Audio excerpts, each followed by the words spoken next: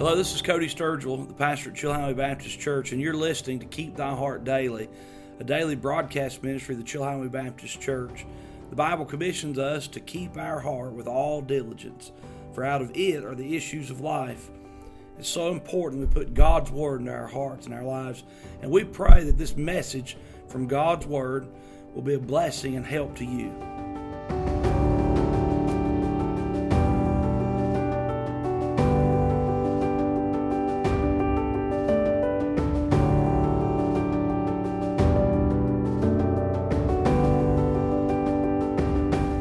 And in times of no trouble, I need to stay in tune with God. Because God's plan is better than my plan, and God's faithfulness is better than I have to offer, and God has a perfect purpose for my life, and I must trust Him. The problem had a purpose, and Joel says, he speaks out of the nation of Israel, but the sound and the words pierce the ages and comes to our hearts tonight and says, turn ye even to me with all your heart. Oh, how easy it is to become the kind of Christian who's like, yeah, I'm a Christian. Yeah, I go to church. Yeah, I believe the Bible. But this is not the moment for half-hearted, shallow, nominal Christians. We should allow the trouble that we bear, the trouble that we see, the uncertainties of the future to cause us to turn to the Lord. How? Turn to the Lord a little bit, turn to the Lord occasionally, turn to the Lord every now and then. No, turn to the Lord with all your heart. That's what the Scripture says. Turn ye even to me with all your heart. Are you living for God with all your heart? With fasting, with weeping, with mourning. Do you know what happens when you weep before God and mourn in the presence of God? You have the opportunity to rejoice in all of life.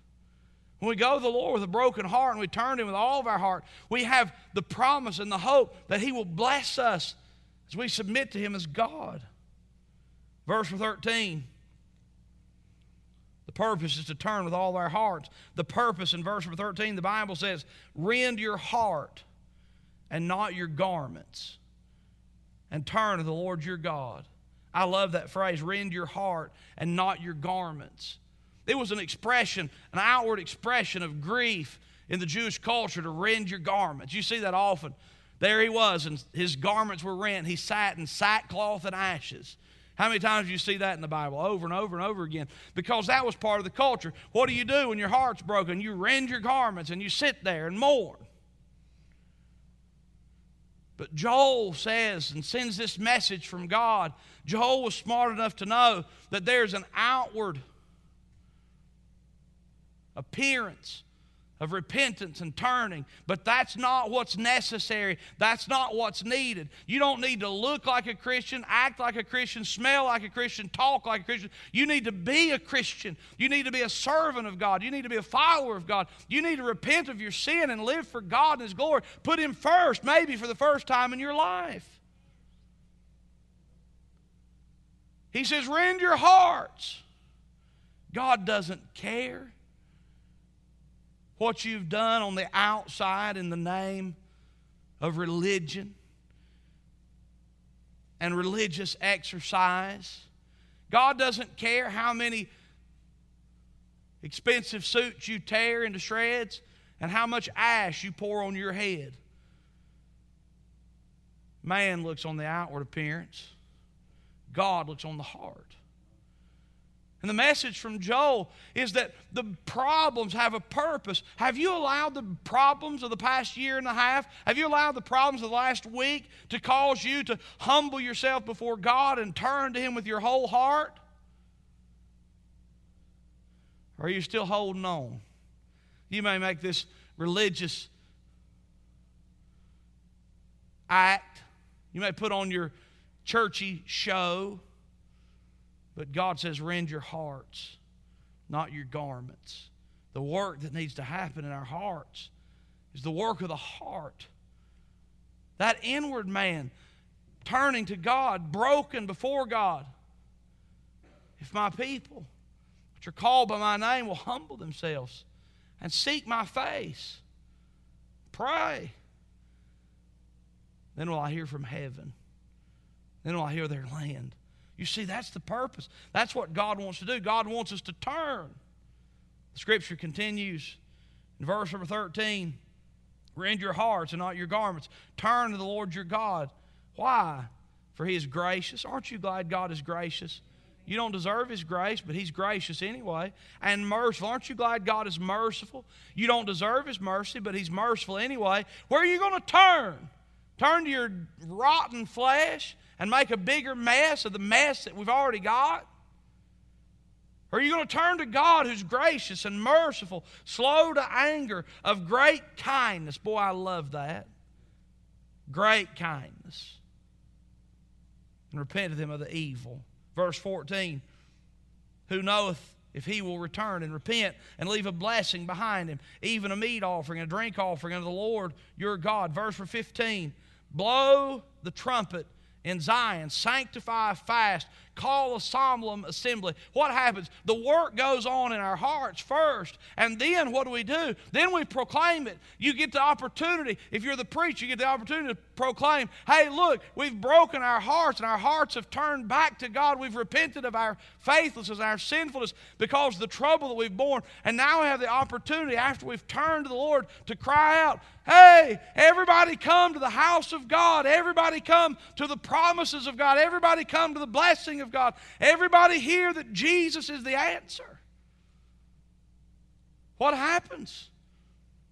I'll tell you what happens. When Christian people humble themselves and pray and they rend their hearts, then God begins to spark a revival in the heart of the church. And then the church has the opportunity to blow the trumpet and call for the fast and call for the assembly and call for the moving and the working of God and reach other folks with the hope that we have in spite of the trouble that we've borne. The Bible says in verse number 15, blow the trumpet in Zion, sanctify a fast, call a solemn assembly, gather the people, sanctify the congregation, assemble the elders, gather the children and those that suck the breast. Let the bridegroom go forth of his chamber, the bride out of her closet. Let the priests, the ministers of the Lord, weep between the porch and the altar, and let them say, spare thy people, O Lord, give not thine heritage to reproach. The heathen should rule over them. Wherefore should they say among the people, where is their God? What does God give us the opportunity to do? God gives the opportunity when we've allowed the burdens to drive us to Christ. The purpose is that great groups and multitudes of people trust the same mighty God. You see, I look at the moment that we live in history not as the biggest downer for the church of God ever, but as the greatest opportunity. We can't operate in fear.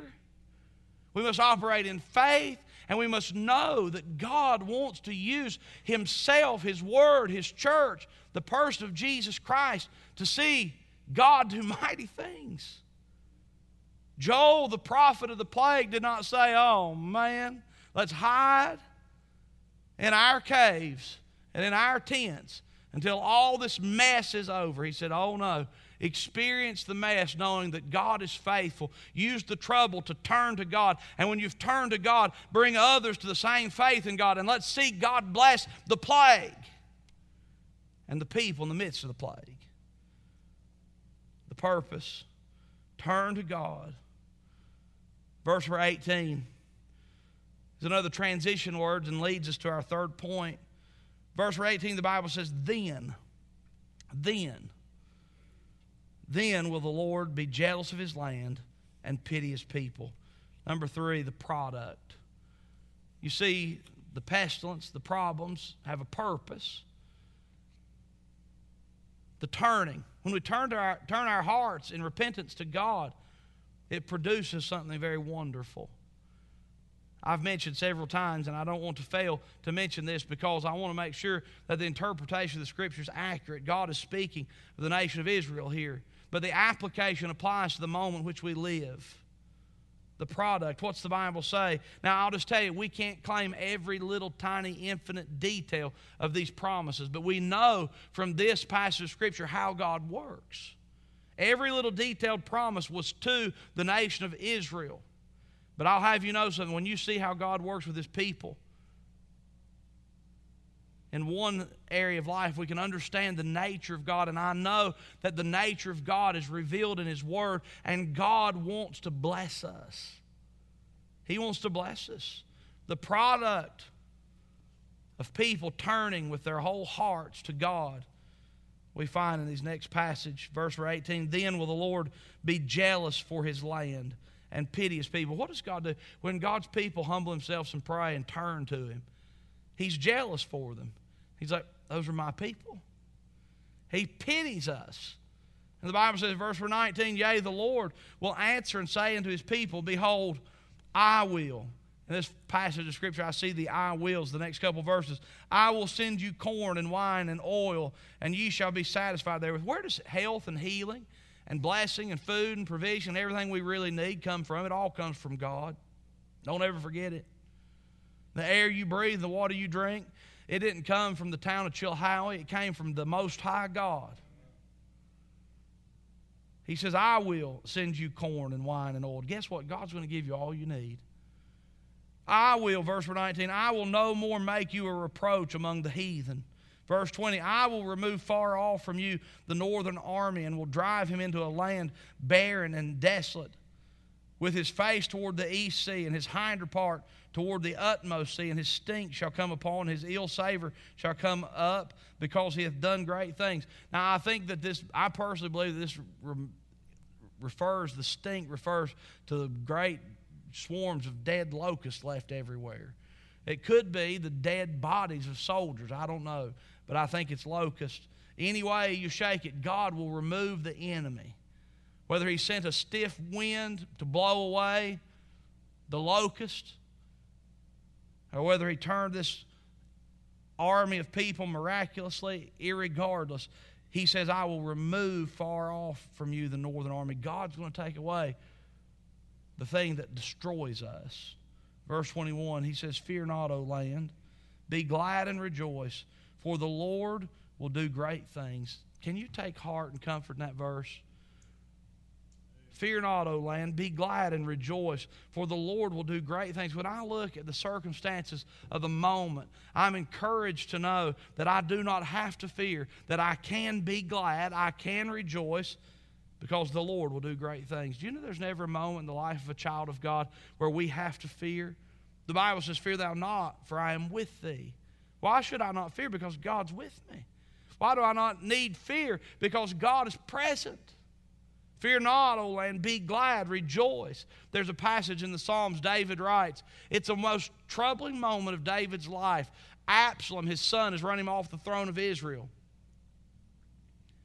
And David, in this psalm of devastating circumstances, he says, I will rejoice. He said, I will trust in the Lord. He said, I'm just going to plan on the fact that God is going to be faithful. You see, the product of turning to God is the joy and the promise that we can hope in the perfect will and protection and care of God. He says, fear not, O land, verse 21, be glad and rejoice, for the Lord will do great things. The Lord will do great things. Here we go again, verse 22, be not afraid, ye beasts of the field, for the pastures of the wilderness do spring. For the tree beareth her fruit, the fig tree, the vine do yield their strength. Verse 23, be glad then, ye children of Zion. Did you think, I don't know about you, but I think as I read chapter 1 and the first half of chapter number 2, I think there's no way that we can ever be glad again. There's no way that we can ever rejoice again. There's no way we can ever be happy again. Everything's changed. We trust this message from God's Word has been a help to you. We're studying through the people of the Bible. And I want to let you know of a resource we have available at Chilhowie Baptist Church. It is a sermon series on the people of the Bible. Volume 1, the first 13 sermons of this series are available in full length. You can get those by reaching out to us at chilhowiebaptist.com.